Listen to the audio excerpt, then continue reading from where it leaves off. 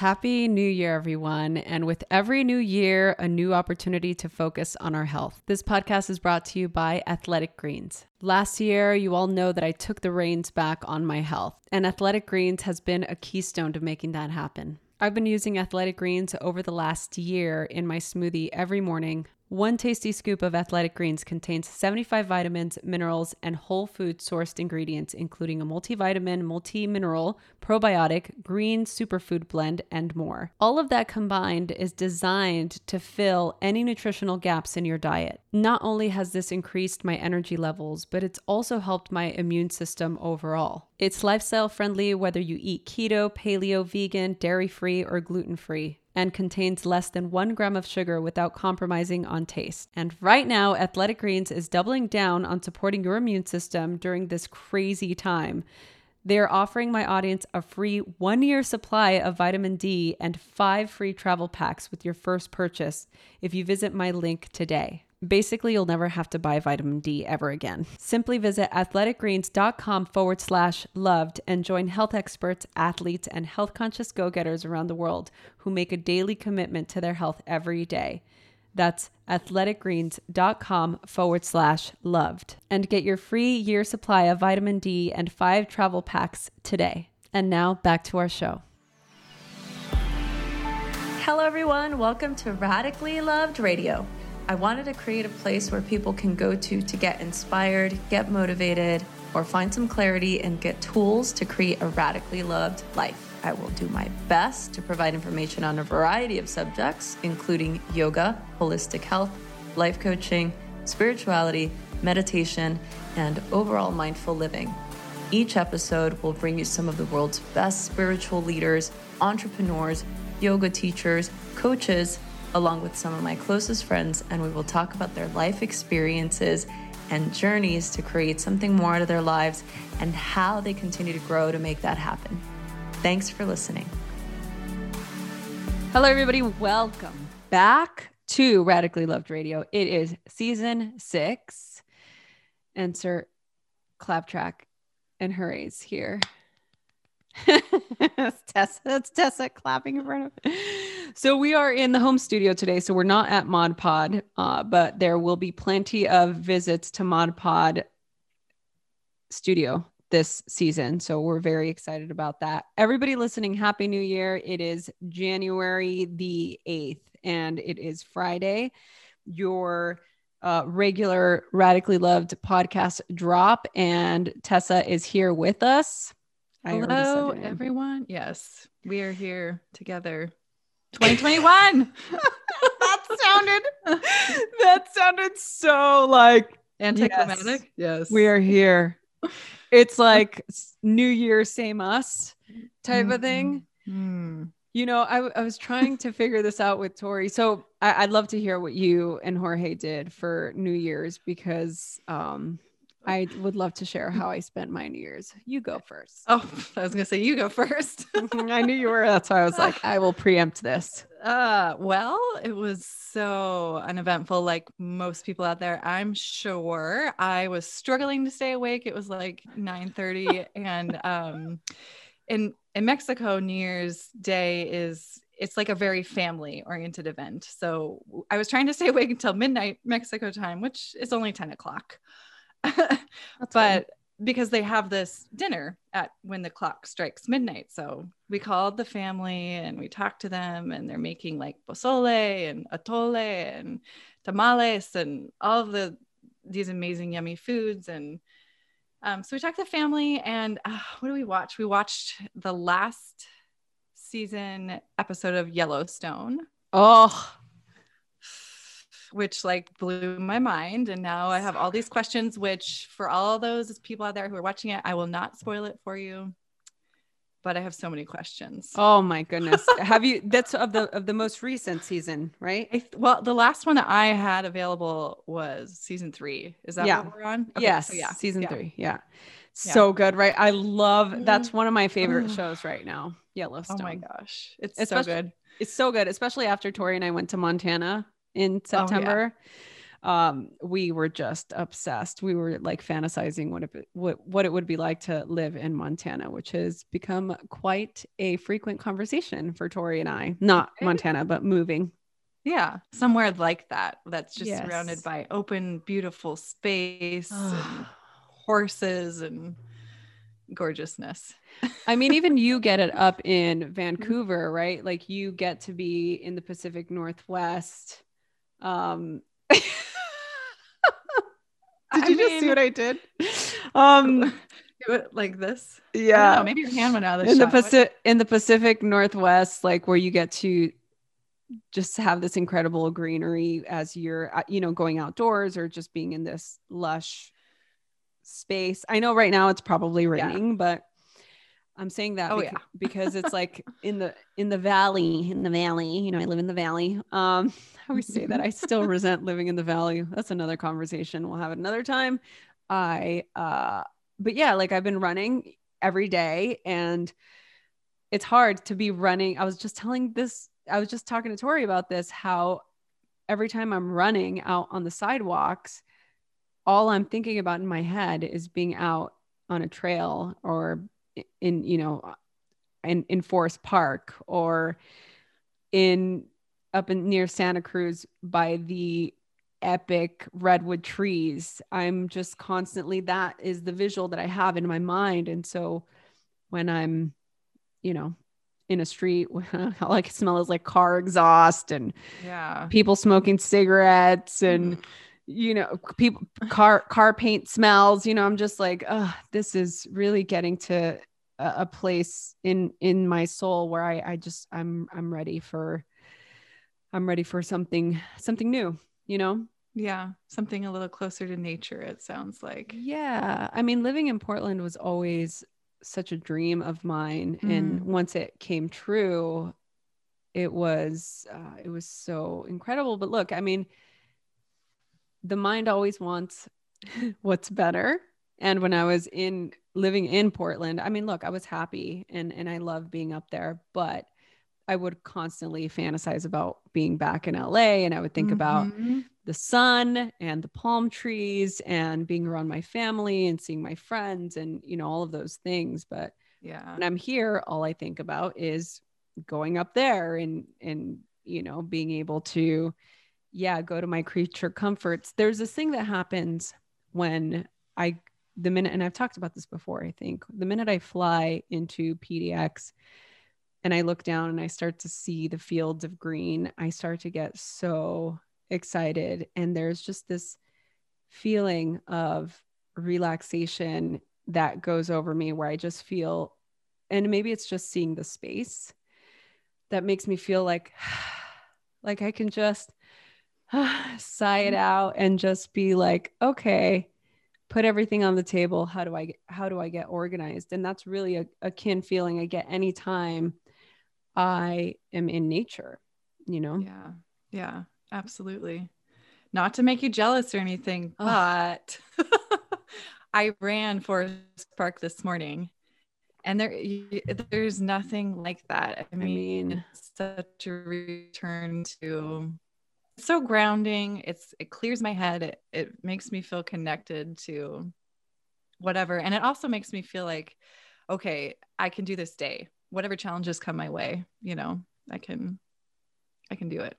I love that. That's really good. Okay. Well, talking about doing this day, we have a great, incredible guest today. And before we let everybody know who that is, I just wanted to take a quick moment to check in with everybody that's listening. And I just want to thank you all for still being here. We eclipsed over 1 million downloads a year ago, and we're heading towards our next big threshold. And I still can't believe it. And I'm just super, super grateful for all of you that are here and continue to listen to the show and give us feedback. And I just want to say thank you for supporting us. And as those of you that have been following the podcast since we started back in, really, it was the end of 2015, beginning of 2016.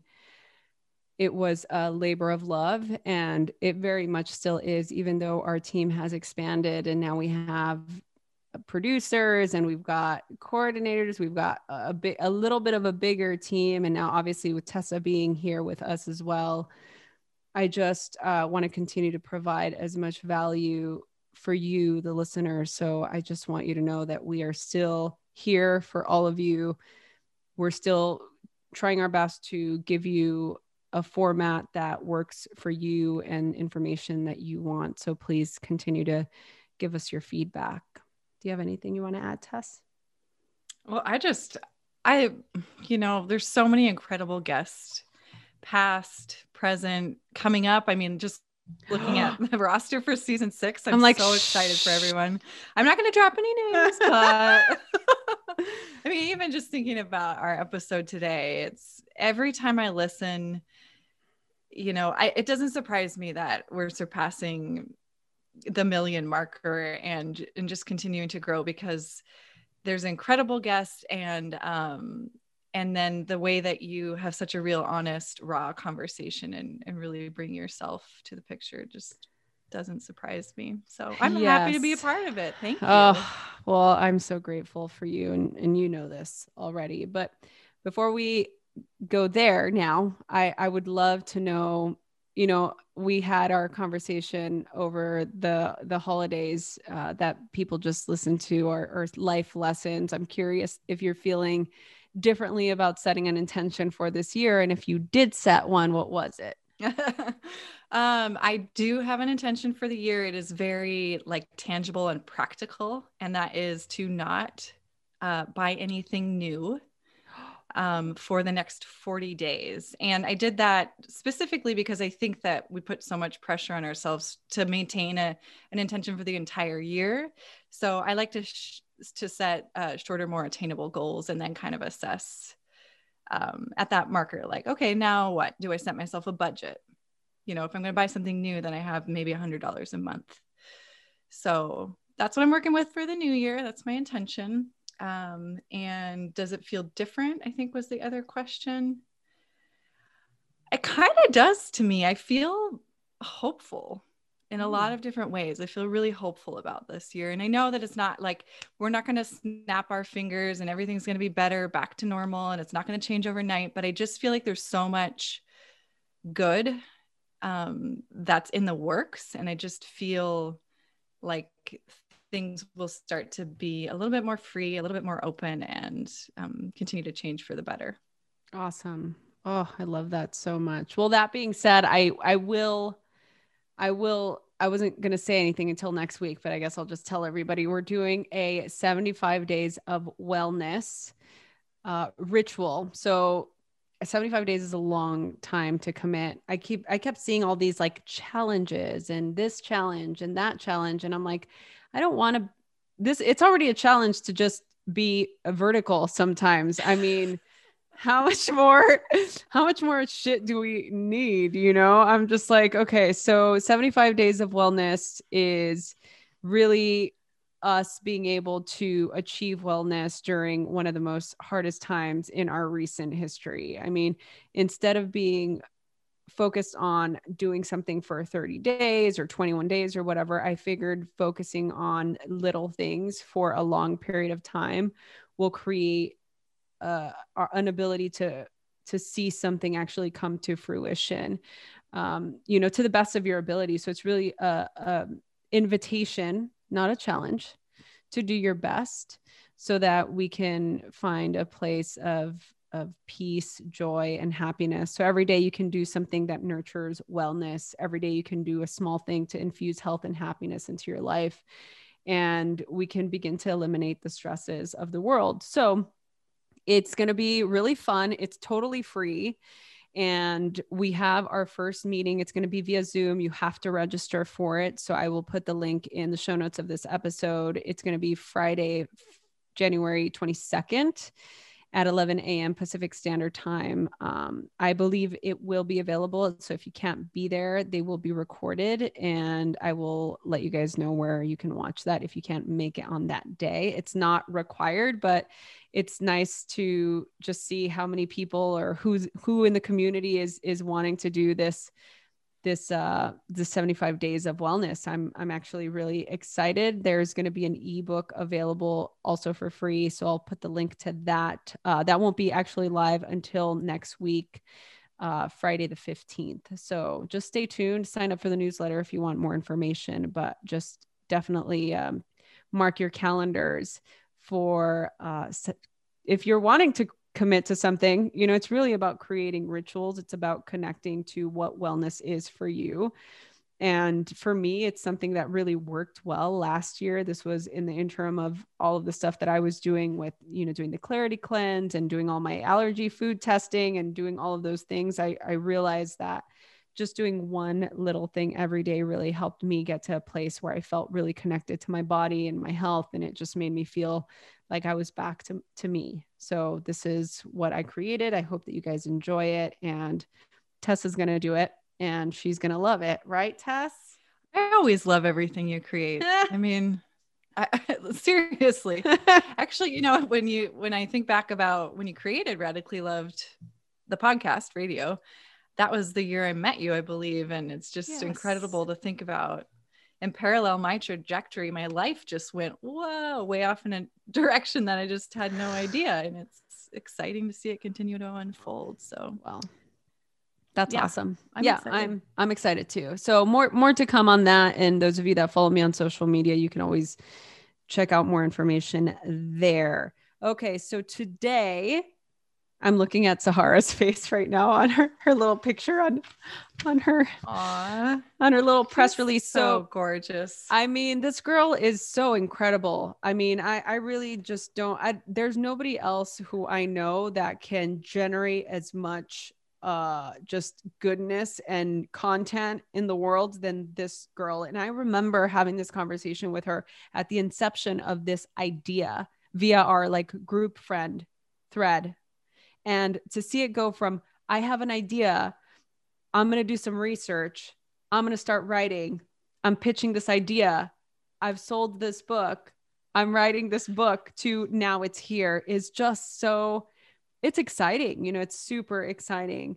And I'm so honored to be able to introduce you guys to her work. I mean, I know a lot of you have heard Sahara on the podcast before, but this book is really her life's work. It's called Discover Your Dharma, a Vedic guide to finding your purpose. And she takes the age-old question of why we are here and breaks it down into fundamental answers, leaving us knowing ourselves better than ever before. So she doesn't BS in any of it. She's very colloquial in her approach. And it is such a great, I told her this, actually, I gave her this feedback. Obviously, it's like when your friend writes a book or somebody that writes a book. I mean, when you wrote your poetry book, I mean, I was so excited. I read that thing from cover to cover, but it's like when somebody, writes something, for me anyway, I want to read, I want to know them more. I want to see what they created. And I came into this just thinking, oh, I'm just reading my friend's book, obviously with the ignorance of my own ego, thinking I have nothing to learn. Right. Oh. So I totally called myself out on that. I even told her this. I'm like, I thought I had it all, like, oh, this is awesome. My friend wrote a book, I'm going to read it. Not thinking like there's going to be some information in here that's going to serve me and my highest.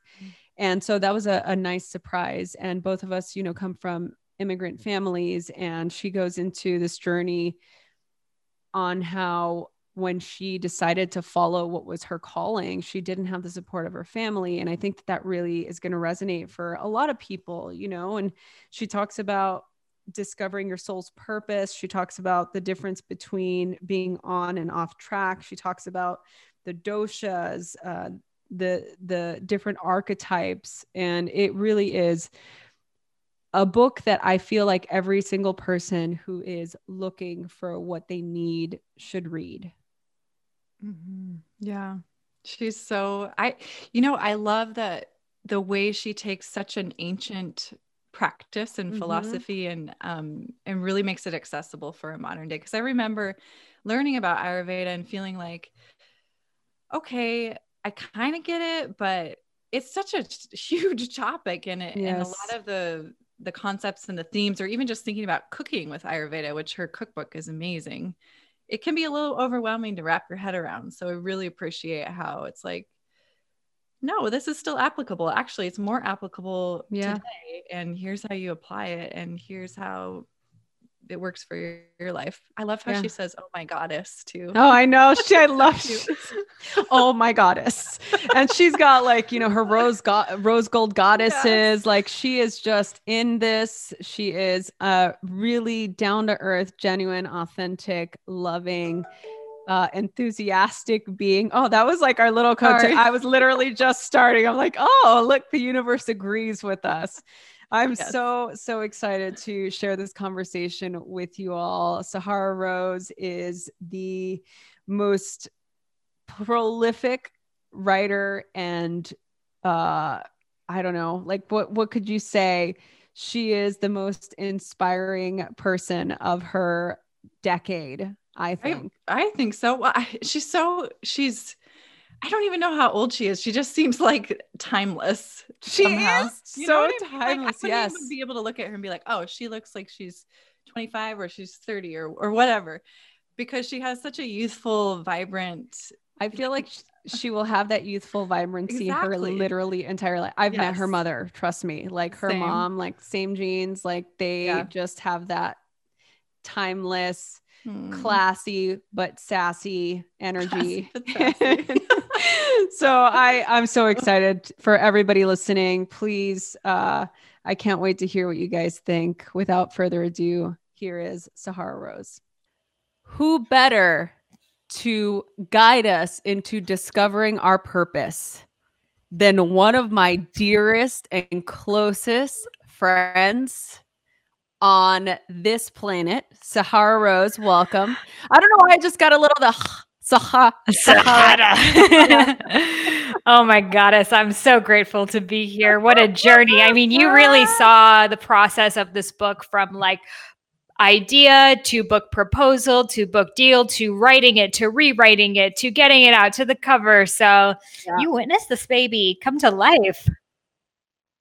I did. I witnessed your birth, and it was inspiring and also terrifying at the same time. Like all births are, right? You're like, that's beautiful. And holy shit, how is that happening? Yeah. Yeah, I know. And just, you know, I am so, you know, already how grateful I am for you, but just really your full transparency during this whole process has been just so helpful just for myself in also this process, like you sharing all the ups and the downs equally to just show. I think it was so metaphorical, especially after reading your book and just seeing your story play out and just seeing all the different tools that you put in there for us to be able to exercise those things out for ourselves. I think it was so metaphorical for you to really share that experience with us and how our Dharma path is not a straight line, right? Mm-hmm. So, I mean, here you are now, it's done. Now you get to sort of reap the benefits of the experience of talking about it. And now you get to do this part of it, which to me always is the fun, right? It's the exciting because you're already done and you get to talk about your baby and share the baby pictures, right? I mean, yeah, you got to make sure that baby has a good life now. It's like they handed you the child. Good luck. Bye-bye. No.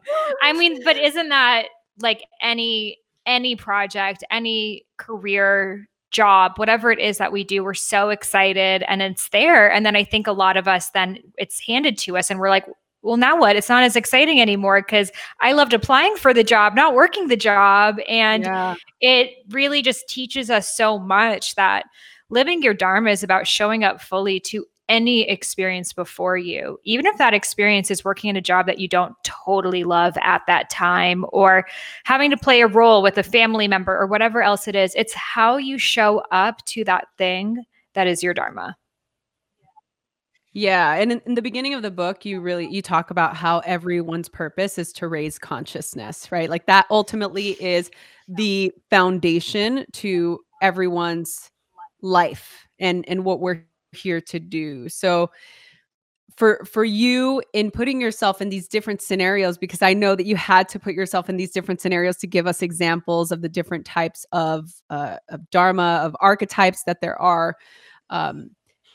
For you realizing that raising consciousness was part of your path, like how did that impact where you decided to go with that? So yeah, I mean, I think that so many of us are like, what's my purpose? Why am I here? We've all asked this question at some time, but it's such a big question that we ask it and we don't hear the answer. We're like, okay, moving on. What am I going to have for dinner? And, you just forget. But it's like, being dropped off at a party and being like, I wonder if they have salsa or guacamole, instead of like, wait, why was I dropped off at this party? And this life is not an accident. It's not a coincidence. It's not meaningless. But the path of finding what can give us meaning can feel so daunting that most of us give up. So in my own journey of finding that and refinding it and losing it and finding it again, the anchor I kept coming back to is, I know for myself, I just want to help people. I know I'm here to help others. And as a child, I would look at, who's helping others? Mother Teresa, Gandhi. Okay, I'll either become a nun or I'll do like a hunger strike. You don't see examples of people helping in these different ways. You think it has to be the sacrifice. So I thought, if I just sacrifice my life the most and do the things no one else wants to do, then I can be of service and help others. And that's what the purpose of life is. So I see so many of us either do that, burn ourselves in the process and lose it, or feel like I'm never going to help. So in my own journey of working with human rights and going to school to study to become an international human rights lawyer and working with NGOs, I found myself in the cubicle at the NGO, literally hating what I was doing. I didn't feel like I was helping people. I didn't feel like I was using my gifts. And I honestly just felt like I was raising money for a fundraiser that wasn't even going to make a difference. And then here I was my whole life thinking, this is the pinnacle of helping people, and I'm feeling completely detracted from the very people I wanted to help. So I had no idea what my purpose was going to be. And I would literally ask everyone I met, like, so do you know my purpose? Like, do you have any idea? Because I just didn't know. I thought someone else had the solution or the key for me. I didn't have it. Yeah. And in that journey, I went through many different health issues, which led me to going on the process of learning how to heal myself, never thinking that was going to be an aspect of my career. My body went to perimenopause when I was 21 years old. So from not getting my period anymore to all of the symptoms around menopause, osteoporosis, lightheadedness, losing a lot of weight, not being able to digest food, and doctors prescribing me tons of different prescription medications to solve that. I wanted to get to, what can I do to bring my body back into balance so I could just function like a normal human? That was literally my goal. So I became obsessed with learning everything I could about healing myself, which brought me to Ayurveda. Healing myself with Ayurveda and feeling, imagine if I could share this tool that has helped me bring my body back into balance so much. Imagine if I could share it with someone else. Because the more I would share of my journey of, amenorrhea and digestive issues and being prescribed hormone replacement therapy, the more young girls would tell me doctors are doing the same thing for me. They're telling me I'm never going to be able to have a kid. They're telling me I'm also going to be handicapped by the time I'm 50 years old because my bone density is so low. And I so deeply wanted to share what I was learning, this Ayurvedic wisdom, with others. So I decided, you know what, I'll write a book on it. Mm-hmm. And in that process of, I'm just going to write a book on it, I shared that with my family and they were like, no, you are not going to write a book on it. Like, are you delusional? Who do you think you are? Like, you're just going to be another starving artist. You're going to end up homeless. And at first I was like, yeah, maybe they're right. I don't really know. Maybe this is a huge risk. I don't even know how I'm going to make money doing this. And every time I would step away and try to do the thing they'd point me to do, like apply to get your master's, become a real estate agent, become a pharmacist, this, that, I would try to do all of these things that they would tell me. And I felt that same just contractive breakdown feeling every time I was doing it. So at this point, I'm thinking, you know what is like follow your dreams, this bullshit story they tell you when you're a kid and then you get older. It's like, no, you still believe in that? No, that was like Santa Claus. Like you're supposed to grow out of that by the time you're like 16 years old and applying to college. Yeah. And it made me question, do I even have a purpose? Is this some bullshit story they tell kids? Am I believing in this, fairy tale version of my life? And is true life just working a job that you don't totally hate, but you could just kind of hate, Like my mom's like, what do you think other adults do? No one likes their job. That's what life is. So I was like, is she right? I've never done this before. Is she right?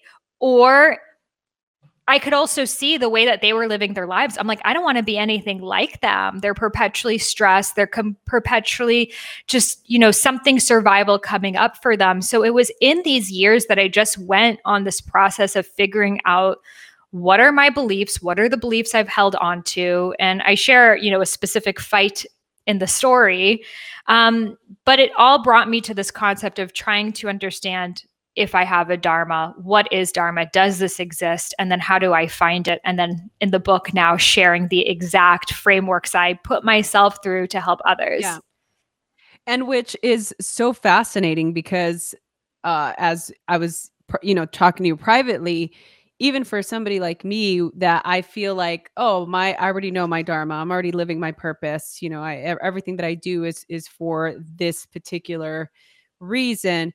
But as I was going through the book and really asking myself those same questions and feeling like, well, but wait, this doesn't make me feel like how I'm supposed to feel.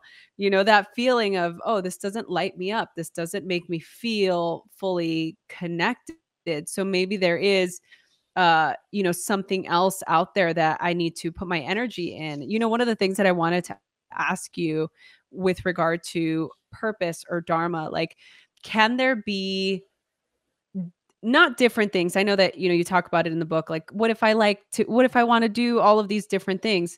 It's more about, do you believe that Dharma goes in cycles? Like, do you think that people really love having this career and then maybe they do that for a couple of years and then they grow out of it and then they want to do something else? Do you think that happens? Yeah. So I share 3 archetypes of people in relation to their Dharma. The first types, and these are in relation to Ayurveda. Ayurveda ended up, teaching me to heal my body, and that is now the lens in which I view life. And I share a lot of Ayurvedic concepts in this book, but these 3 archetypes or these 3 doshas are related to the elements. So these air people, Vata people, they're more likely to have a lot of different ideas and manifestations of their Dharma throughout their lives. Some people might call them the slashies. Like in LA, we have people who are, I'm an actor and I'm a model and I sell this thing on Etsy and I, design backyards and this and that. And these things actually really fuel them. Like they want to be doing these things. It's different expressions of their Dharma. So your Dharma is your soul's purpose. It's the unique frequency in which why you are here. It is the energy that only you can carry. So it's not what you do, but it's how you do it. It's how you show up, the essence you bring, the viewpoint that only you can offer based off of who you are, your archetypes, your childhood, your family, your ancestors, your past lives. All of these factors now form this Dharma, which is like your company's mission statement. Right? Like, I'm here to help people see that they are radically loved, or I'm here to connect women back to their bodies, or to make this world a more beautiful place, or to help people see that their wildest dreams are possible. So this is like your Dharma, your overarching mission statement. Now, under that mission statement, there are different services. Now, those air people will probably have a long list of different services of how it shows up. The fire people, Pitta people, they're more likely to have like one idea and just really go for it, dedicate their energy to it, continue to build it and redefine it and build on it some more. Now, this doesn't mean they don't have other interests, but the way that their Dharma shows up is it's like a full intensity. So Sarah Blakely is an example of this, that she's like, Spanx, I'm doing that. And that is very much her Dharma in this lifetime. Maybe she plays the flute or does other things with her time, but the way that she's showing up is to solve this one problem. And then other people who are more earth, the Kapha dosha, they're more likely to find their Dharma through their relationships. So for example, for them, being in partnership could be a very huge part of their Dharma, of just learning from that experience. Motherhood is very much a part of their Dharma. So being in relationship with their friends, with their clients, with their customers, this really is their purpose. And it also informs how their purpose manifests. So for example, someone who's like, I genuinely believe I'm here to be a mom. That is my purpose. So their learnings, their teachings, whatever they bring from that motherhood is probably going to inform them of, once their kids grow up, they're going to be continuing to help people through that experience. Maybe they'll create a baby formula or write a book or, help other moms go through the process. But it was through that role of motherhood that it came to be.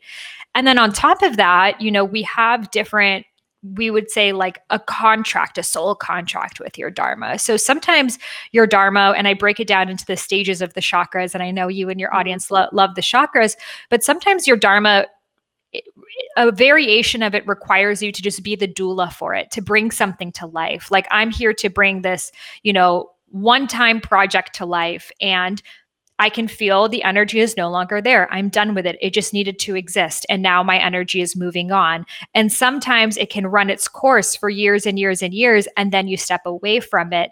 But your Dharma is not ever a one-time process. It's more like a mountain range. That first climb to get to the first peak is going to be the most difficult because you've never felt what that feels like before. You probably have made a lot of decisions that have caused you to go to the contrary way. Your limiting beliefs, your family, all of these things may be going up against you. And then you make it to that Dharma, you being the yoga teacher, or someone else being, a gardener, whatever else that it is that they really want to do. But then they realize it's not just this one summit, it's the mountain range. And then they're like, oh, I see the view from here, and there's much more and more and more for me to grow. So instead of thinking of it like a linear path, I like to think of it like a spiral. Like a spiral is something that continues to go and deepen and deepen. And this is how, I really see life. Of you look at your Dharma, you look at your relationship with your family, you look at your relationship to your body, you go away, you live your life, and then you come back to those things from a deeper perspective. And you go away, you live your life, and then you come back and you come back and you come back. And with living your Dharma, it's not so much about even finding it, it's more remembering it. So as if your Dharma is your naked body, and throughout your life, the first 20 years of your life or so, you may have put on a bunch of hats and jackets and gloves and scarves, and you're never going to make it to this, or this makes sense, or do this, or behave like that. So you're holding on to all of these layers that aren't even yours. And the more that you let go and you take off those socks that told you were never good enough, or that hat that said only, non-creative people can make money, or whatever else, the more you unravel, decondition, let go, you remember the truth of who you are. And that's your Dharma. Oh, that is so good. I mean, that truly is just the summation of finding your Dharma, right? Of being able to discover that purpose within yourself.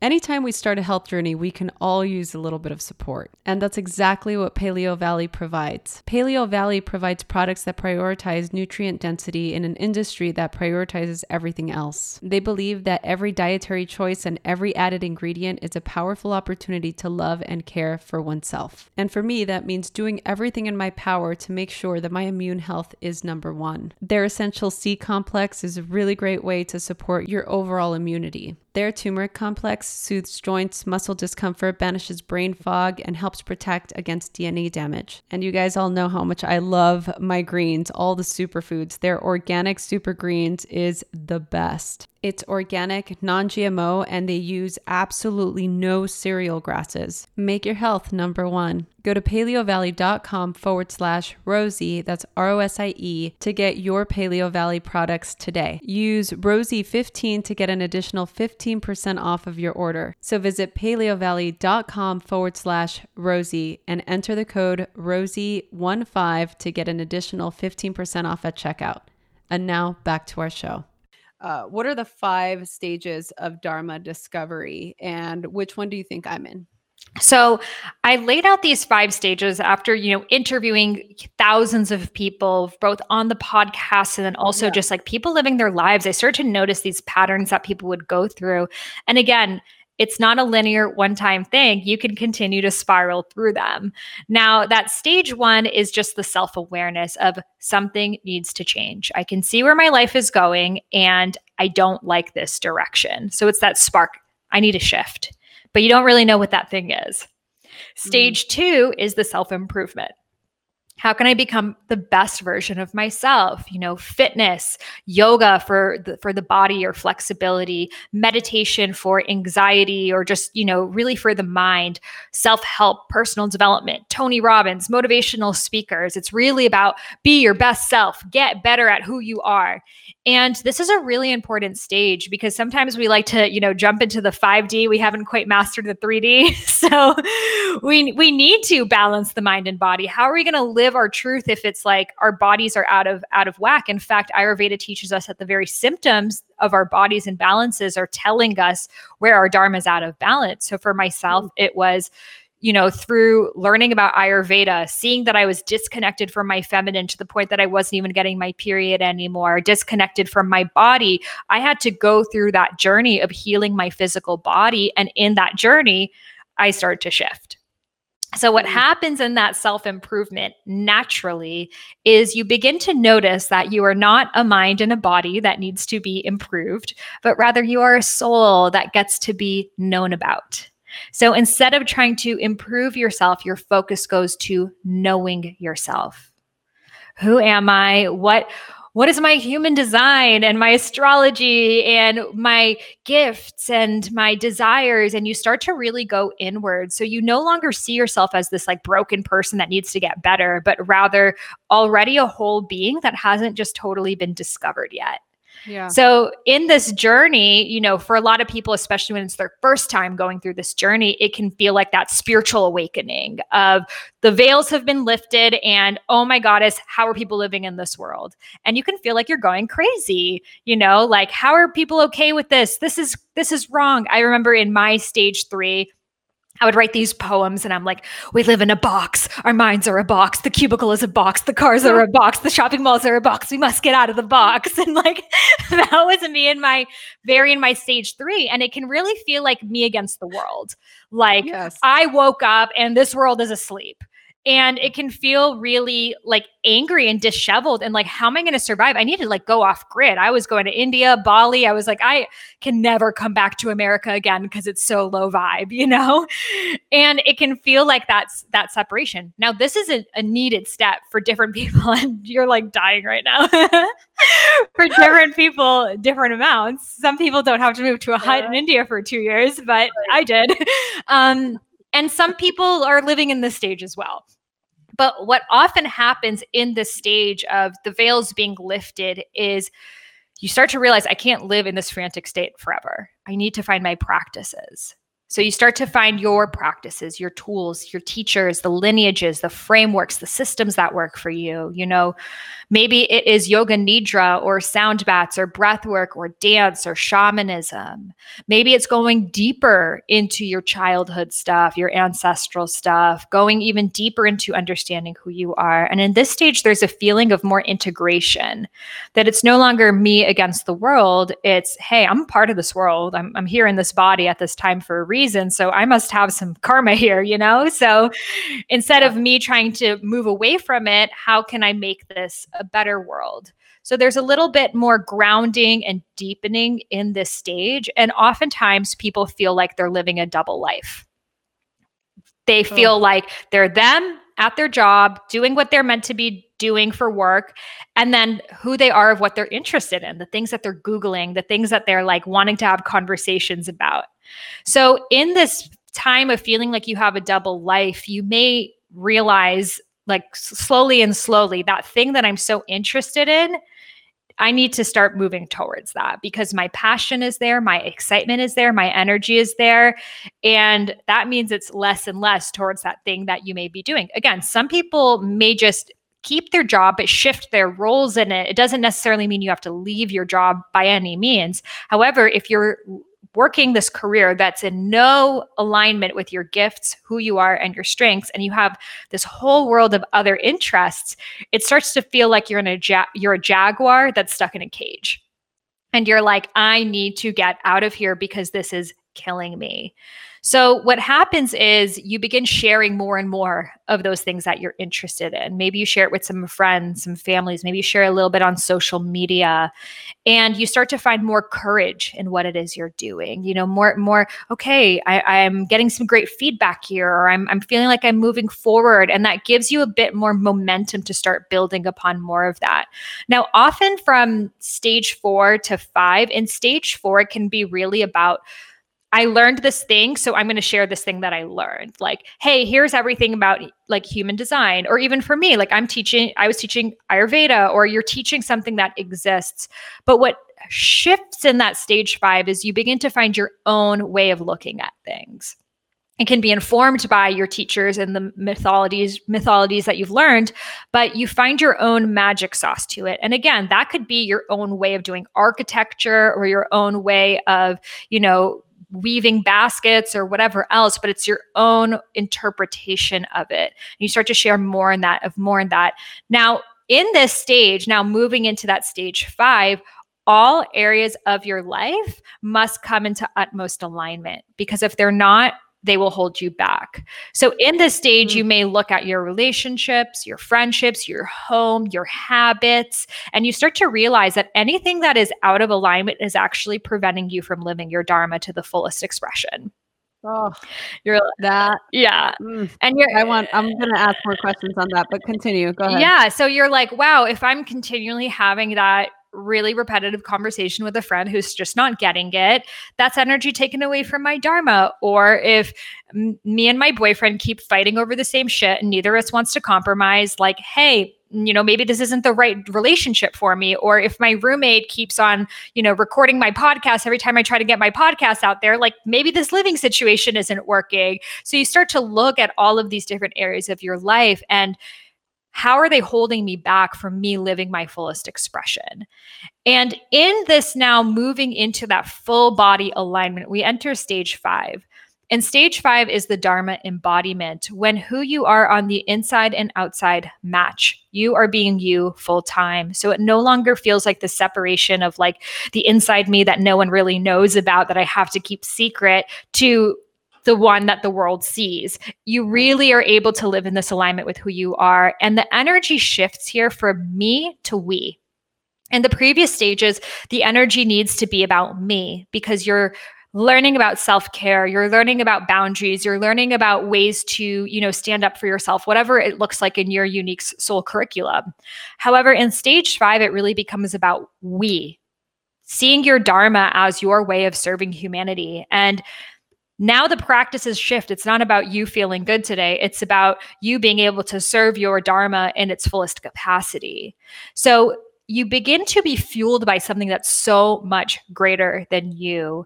And the things that energize you are no longer like, oh, I need to take a bath, or I need to like do this thing to get away. It's actually being involved with your Dharma. It's when the being and the doing merge. And I call this your sacred doing, that when you go so deep into the doing, you are being. And when you go so deep into the being, you can't help but do. And it's really that intersection of the two that becomes your Dharma. So for example, for myself, when I'm sharing about this book and about this work, I feel so energized, passionate, charged up. Like I want to keep going forever. And when I'm done with them for the day, I want to go on Instagram Live and keep talking about it. Whereas when I've been doing things that were not in alignment with my Dharma, I'm like, get me off this Zoom call, and it could be the exact same hour of the exact same day, but it's what I'm doing. Is it fueling me or not?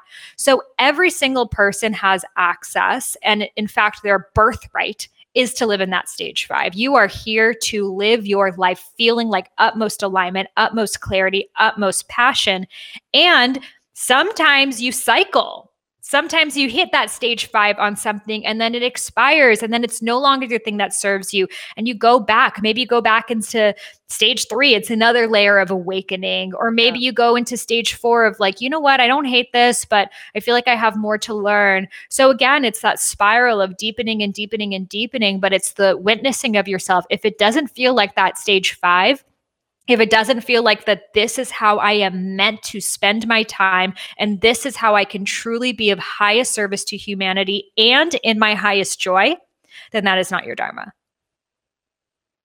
Oh, so much of what you said. I mean, I am perpetually, I feel like in stage 4, just in the last couple of years. So that's what I'm finding is that I feel like my sort of desire to create something else is shifting. You know, obviously, like we talked about this a little bit, but I'm actually more curious now because you were very, very open about your the issues that you were having with your parents about your Dharma, and you talked a little bit about how when the people in your life aren't, you're not in alignment if the people in your life are, you know, kind of taking away from that energy.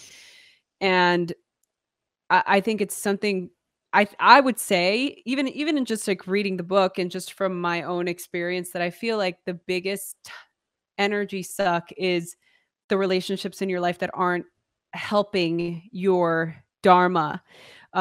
So I have a couple of questions regarding that. Is what do you do when you do have parents that aren't supportive, or you have a partner, a romantic partner that isn't supportive of your Dharma? What do you do with that? And how do people express in a loving and kind way that they are being affected by somebody else's lack of support? So my answer to parents would be different than partner, because of just, you know, your parents had you knowing that you were going to be your own sovereign ass being. Like that was in the agreement, you know, like you don't have a kid like, okay, I'm going to control this little thing's life forever. Right. Like it is like 18 years max. Hopefully they're not even controlling you for the full 18. So that is the agreement of being a parent. You don't have a kid with the expectation of controlling their lives. You are a sovereign being. So oftentimes our parents, you know, a lot of people's listening's parents are probably in the baby boomer generation. And the focus then was really on survival. The focus was on how can I fit in? How can I keep up with the Joneses? How can I look like I don't have any problems? And that means I'm successful. Now, on top of that, add if they're immigrants like our parents, that there's a whole other layer of insecurity, of needing to fit in, of, you know, really trying to show I made it here in America and wanting to make sure your kids are your living proof of that. On top of that, add that in many different cultures, it's a still much more tribal mentality. So it's not about like I come first. It's actually the tribe comes first, the tribe being the family unit. So this concept of you living your Dharma, straight up, they've never heard of it. In ancient times they had, but in our modern history, when, you know, there's really been this mass forgetting, most of our parents were not taught, you know what, you need to follow your purpose. That wasn't a conversation. So I like to think of it like Maslow's hierarchy, you know, like at the bottom, you need to feel like you're safe. Baseline survival needs. And until you have that, you're not going to reach towards the wants. And those are, you know, it would be nice to have the minivan or the white picket fence or whatever. And then you have that and you're like, wait, I actually am still empty. I need self-actualization. So being born in the US, you are born with an amount of privilege, you know, and it's important to recognize, and it's important to not feel apologetic about, because just because you were born with privilege doesn't mean you have to now denote that because your parents didn't have it. You know, they came to this country or they had you for you to live a better life. So often what happens is we become a different person. We're not that person that they thought they would have. They've never seen someone like us before. On top of that, the world is changing. The internet is changing. Jobs exist today that have never existed in their time. So when you say, oh, I want to become a tantric yoga teacher, they're like, what? What is that? That's crazy. I've never heard of that before. Or I'm going to write a book on modernizing Ayurveda. They're like, no, that's not like, here are the list of the 50 careers that are possible. Like, you know, you like to communicate, Right. lawyer. That's the one that fits. Lawyer, you know? So here we are, 2 generations, 2 worldviews, 2 different stages of the Maslow's hierarchy. And then on top of that, it's this feeling of shame and guilt that often runs families that, you know, my own family, I know your family, and a lot in different cultures, shame and guilt is a means of control. And it's that if I don't like the direction you're going, I'm going to use shame and guilt to make you feel so bad that you stay the same. So what happens is you begin to kind of emotionally outgrow your family. And this doesn't mean you're better than them. They still have so much to teach us in their own ways. But the very things that you want, that you're thinking about, the depths that you want to go to, they've never experienced that before. So they become afraid of losing you. They feel like you're a stranger to them, and that hurts them. And they feel like you're going to go on and live this other life, and they're not even going to know who you are. And then you feel guilty of, my parents sacrificed for me. They worked so hard for me. They gave up all of these things for me. So who am I to go choose my own life?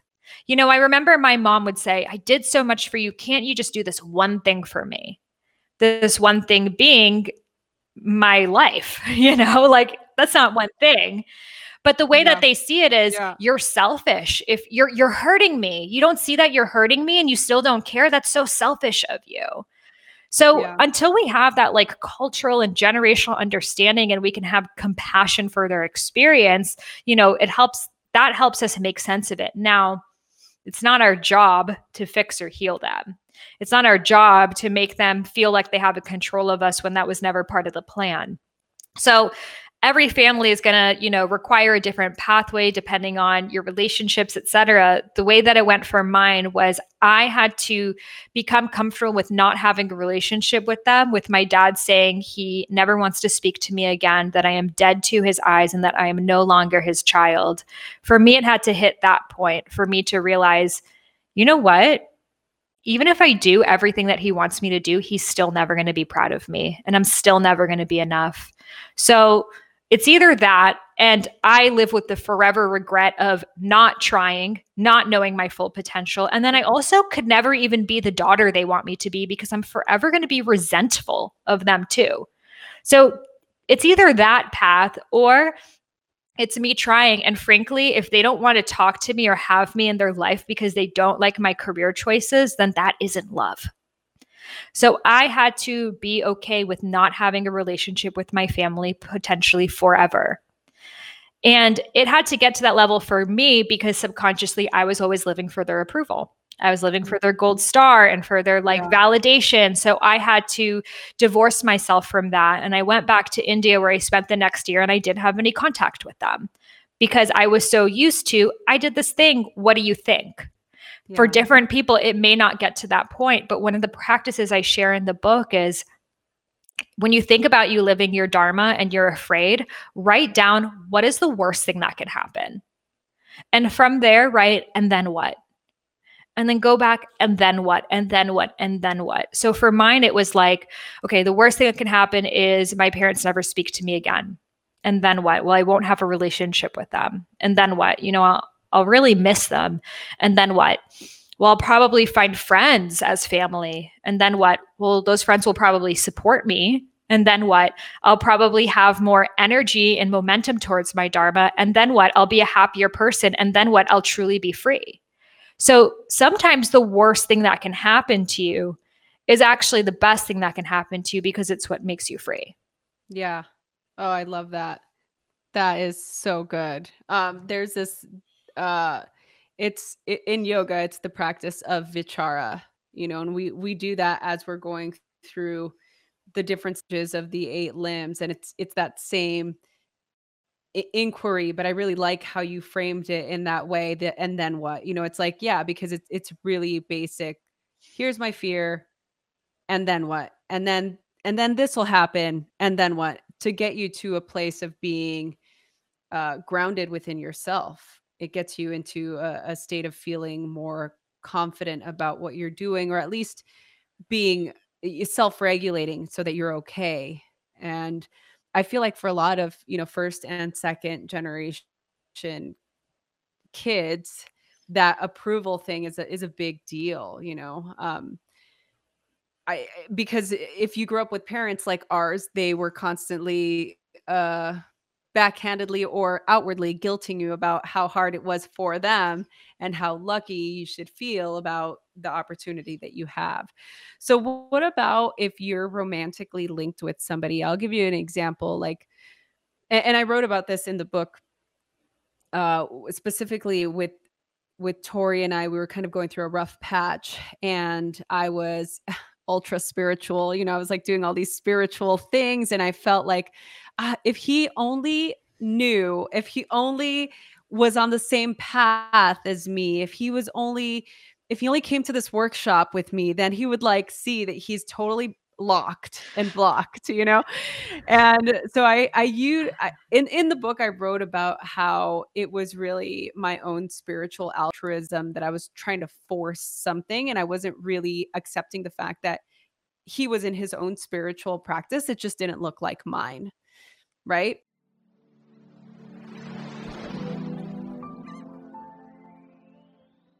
My favorite thing about a new year is starting with a fresh and clean slate. I don't know about you, but 2020 really gave me the ample space I needed to indulge in anything and everything. I did not regret it. I just was definitely not feeling my healthiest. So this year I committed to being my healthiest self, and I don't just mean to lose weight. Thanks to FitTrack, I can get in-depth insights on my fitness progress and reach goals faster. FitTrack is all about measuring health, not just weight. The Dharma Smart Scale measures 17 vital health metrics, including BMI, hydration levels, muscle mass, and so much more. With FitTrack, I get personalized insights and a clear picture of my overall health. That's because the Dharma Smart Scale accurately hones in on my unique body type and gives me the information I need to get the results that I want. Health is so much more than a number on a scale. I believe that knowledge is power, and it's not about self-deprecating, but about allowing yourself to know what is happening in your body and the different ways that you can utilize the knowledge that you have to get better results. So stop measuring your weight and start measuring your health with FitTrack. Go to getfittrack.com/loved to take 50% off of your order. Plus, for a limited time, you'll also save an additional 10% off. That's getfittrack.com/loved to save 50% plus get an additional 10% off of your order. Let's begin our health journey together. Getfittrack.com/loved. So I'm curious, in your perspective and pertaining to the book, like, what is your perception of that, and how does somebody navigate that? So I think that what really matters is it preventing you from living your own Dharma? My ex, who, I lived with in India, he was not spiritual, but also was on a destructive path of, gambling a lot and smoking a ton of weed, and really was not on his purpose. And being around him made me like pissed off. Why are you like this? I was in the mother role all the time, and it would detract my energy from living my purpose. And he was like afraid of who I was becoming. It was so weird and woo woo. And like a lot of times people in India, when they see because it's very westernized, everyone there wants to be westernized. So here I am getting like even more and more Indian than him, that he was like, I don't like this direction that you're going into. So he was actively preventing me from living my Dharma. And in fact, I would perpetually rehearse in my head how I would break up with him if I would. But I was like, I'm not going to. We're probably going to get married. But if I were to break up with him, here's exactly what I would say. Wow. So when you're in those types of situations, it's like you're just holding on for comfort. But he's not going anywhere. And if he's also open about, no, I'm never going to be into this stuff. I'm not into that. And it's holding you back. And again, we did not have kids and we were not married. So it was also easier to leave the relationship, that it became blatantly obvious to me that if I'm going to live my life in full alignment, this is a really big thing to not be in alignment. Now, my husband now, he's also not ultra spiritual, like yogi guru, though he's actually kind of becoming that way on his own path. But when I met him, he, worked in EDM dance music and like definitely didn't have the man bun that I thought my partner would have, but he was always very supportive of my path. He always was like, I love what you're doing. I love how passionate you are. Like, tell me more about your book. So he was always inspiring me, even though, he wasn't into the same stuff. He was always pushing me to be more of that, never detracting me from it. And yeah, there were many times I was like, come to this workshop, or you should do this, or like grow your hair out, or wear these clothes. Like, I definitely tried, but I actually really respect that he never budged. He's like, this is who I am. And I actually really respected that. And now today we joke around and call him Guru Haddad because he has his own wisdom in his own way, but it looks completely different. And if you saw him on the street, his spiritual practice is producing music, Yeah. So I think it just depends. Is it holding you back? Is it something that like you keep going into circles of I need to get out of this? Or is it like, hey, it doesn't really look like we're yoga couples goal hashtag, but we're still helping each other on our journeys. Yeah. So I think the key thing that you said, that which I absolutely love, is that you said if it's preventing you from living your Dharma, it's not, oh, well, what you need to say to them is this, or what you need to do. It's like, no, if they're preventing you from living your Dharma, then you already know the answer to that question, whether it's serving you or not. Mm-hmm. I find that to be so true. One of the things that I really loved reading about was the Dharma blueprint. Mm-hmm. So everybody has a Dharma blueprint, right? Yeah, and it changes. That's what I was just going to ask. Can you just tell us just a tiny little bit? I know we're kind of cutting it close on time, but... Yeah. So, for me, when I was writing the book, I kept going back to, well, what would I have thought when I was reading this? And I had no idea what my purpose was. And I was like, I remember reading these spiritual books and they're like, you are a divine being of light. And I'm like, what do I do with my time? Like, what action do I take? Like, I need the system. Drop the 30-day plan, yo. Drop it. Give me the 21-day challenge, yo. Exactly. I was like, I need it laid out. So I kept writing it thinking, okay, I would have thought this was way too out there. Bring it down, bring it down, bring it down. On top of that, the editor who was editing the book was like super not spiritual. So she was like, I still don't know what my Dharma is. I was like, okay, I need every single motherfucker to read this book to know their Dharma. Like, that is the goal. You pick it up, boom. So I created this Dharma blueprint system, and it basically combines these 5 different areas. The first being your Dharma archetype. I have a whole quiz. You can take it at dharmaarchetypequiz.com, which I go further into in the book. But there are different Dharma archetypes: teacher, visionary, researcher, nurturer, warrior, activist, entertainer, artist. These are the 9 Dharma archetypes, and we're a variation of all of them, but in different amounts. So it's your Dharma archetype. It is the thing that you are excited about. Now, this is what can make it change, because excitement shifts. It's sort of like that little, that cat treat in front of you and you keep going towards it. And it's really, I call them excitement are the breadcrumbs to your Dharma. It's like the ignition of the fire. The excitement is what's going to propel you into action. So it's what you're currently excited about. And it could be, I have different practices, but it could be a list of different things that you're excited about. The mediums that come through you. Are you into writing, speaking, blogging, drawing, creating research, modeling? What are the mediums that come through you? And it could be, again, several. Obstacles that you have overcome or helped others overcome.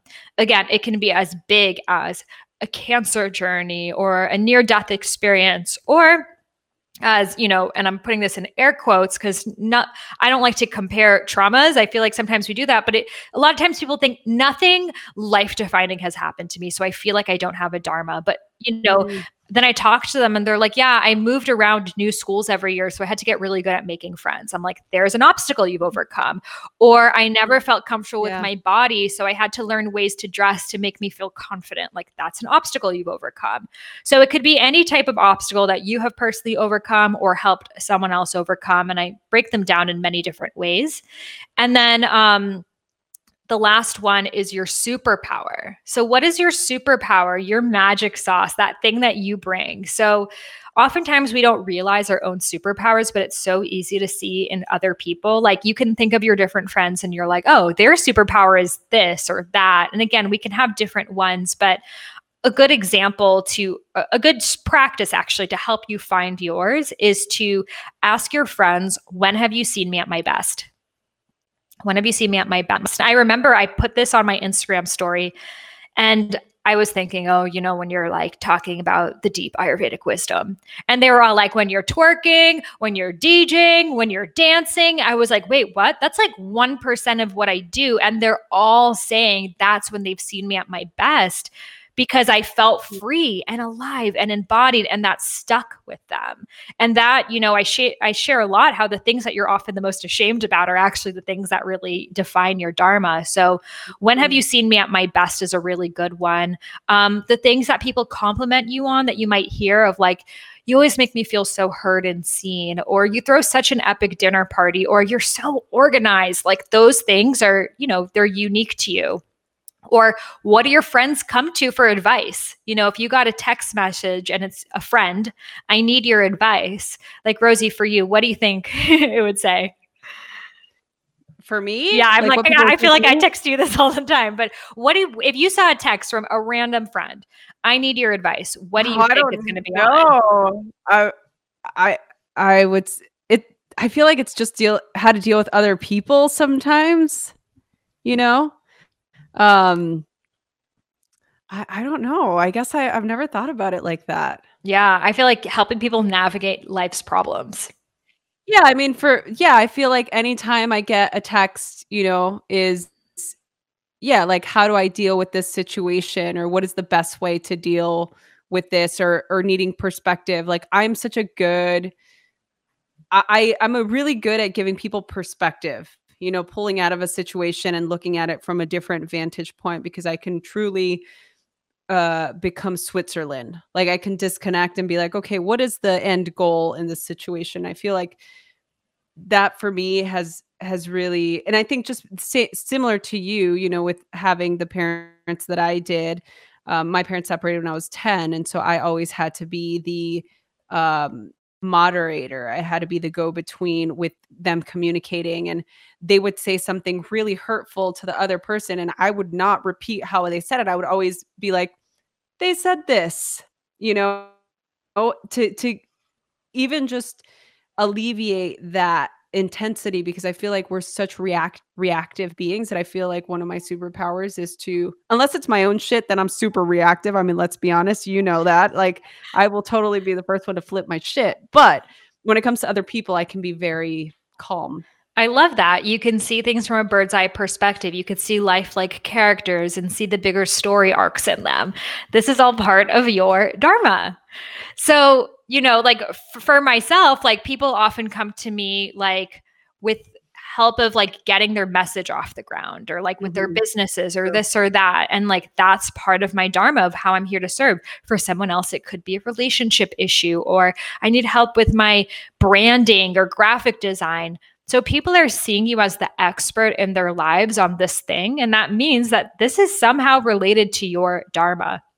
So I have a process that you put these different categories together, and it really points you towards what should you be taking action towards right now.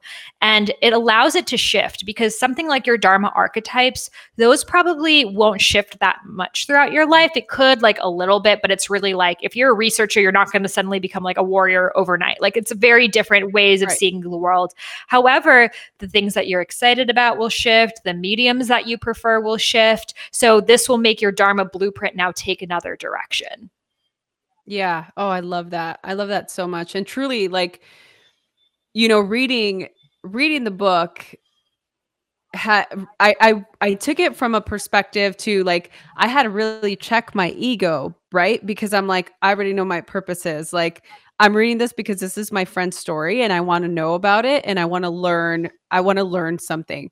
I did not. So I was coming at it from, you know, I was trying to come at it from beginner's mind. Like, okay, like, put myself back in my 20-year-old self. Like, how was I?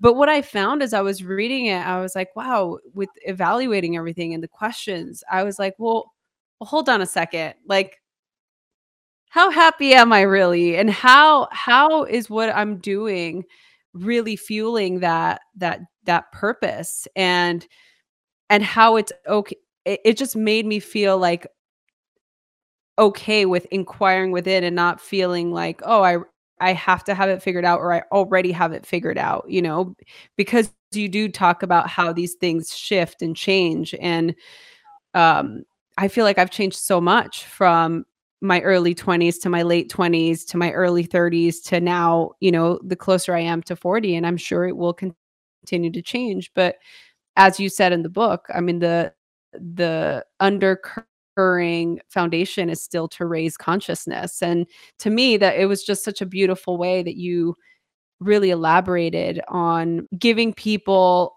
a how to. Like, you'd be like, oh, you're struggling with this is what you can do, so you really went there. And I love that. And I love hearing your voice, and hearing you live your dharma. That's the other thing that is so inspiring about being friends with people like you, or people that are living their dharma, is that it really lights you up, and it makes you feel some type of way. So that's a really great barometer to surrounding yourself with people that are in that alignment. Because when you're in alignment and your friends are in alignment, it creates this surge of power within you, and it makes you feel like you can do anything. I'm gonna try to not get I'm getting emotional. Like, this is so intense. I'm just like, oh my God, look at that, living our dharma. But it's so true, to be able to feel so alive and free to share with your friends who are doing the same type of work that you're doing.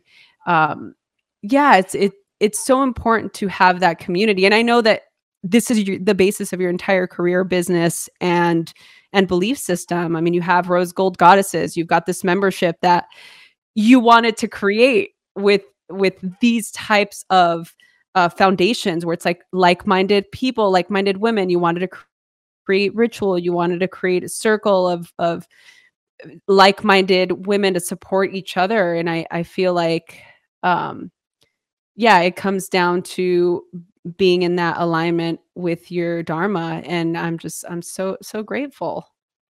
Thank you so much, Queen. And yes, I think it's so important to allow the iterations of our dharma to evolve.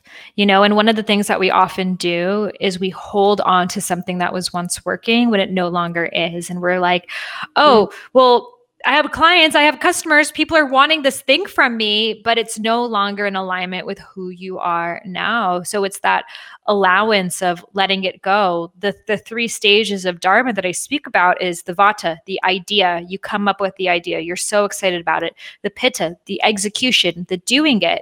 But then it's the kapha, the reevaluation. And oftentimes when it's working, we're like, okay, I worked so hard on this, so I got to just keep doing it forever. And it becomes that smoldering plate that's like burning you and burning you and burning you, but you won't let go. So the only way that you can let this next iteration come through is to give it the space so it can land. Oh, so good. Listen to this, my friends. With that being said, I'm gonna close our closing arguments. I don't know. You said lawyer, and I'm like, I could totally see you as an attorney right now. Like, closing argument. Live your dharma. There's no other way to be. The end. Exactly. The end. That is it. Those of you listening, please get this book. It is an incredible read, and truly, if you're struggling with trying to find out what your purpose is, if you're feeling what we talked about today, this book will definitely get you there. And for everybody else that's watching this or listening to this, I will put the archetype quiz in the show notes, as well as all of the links that you can connect with Sahara in. So just go to the info button. You can get all of that there. With that being said, I feel like I was on your show. I'm like, I feel like I haven't asked you the final question in a long time. I wonder if it's different. The final question is, how do you feel radically loved? I feel radically loved when I'm letting my natural expression come through. That's good. It's power move. I love you so much. Thank you so much for doing this. You're the best. Thank you so much for having me, for all of your support, guys. Rosie truly is who she says she is on the internet. Believe her. She is amazing. You're even more magical off the internet, which is rare in today's world. So I just want to commend you for being like a true ass, ride or die, like loving, powerful, compassionate, wise, tantrika, all of the things you really, and your audience members, I can imagine are like you if they're attracted to you and your work. So I'm just so grateful to be here sharing space with you all. That's so amazing. I'll Venmo you for that here in a second. Just add it to your bio. There you go. I love you. Love you.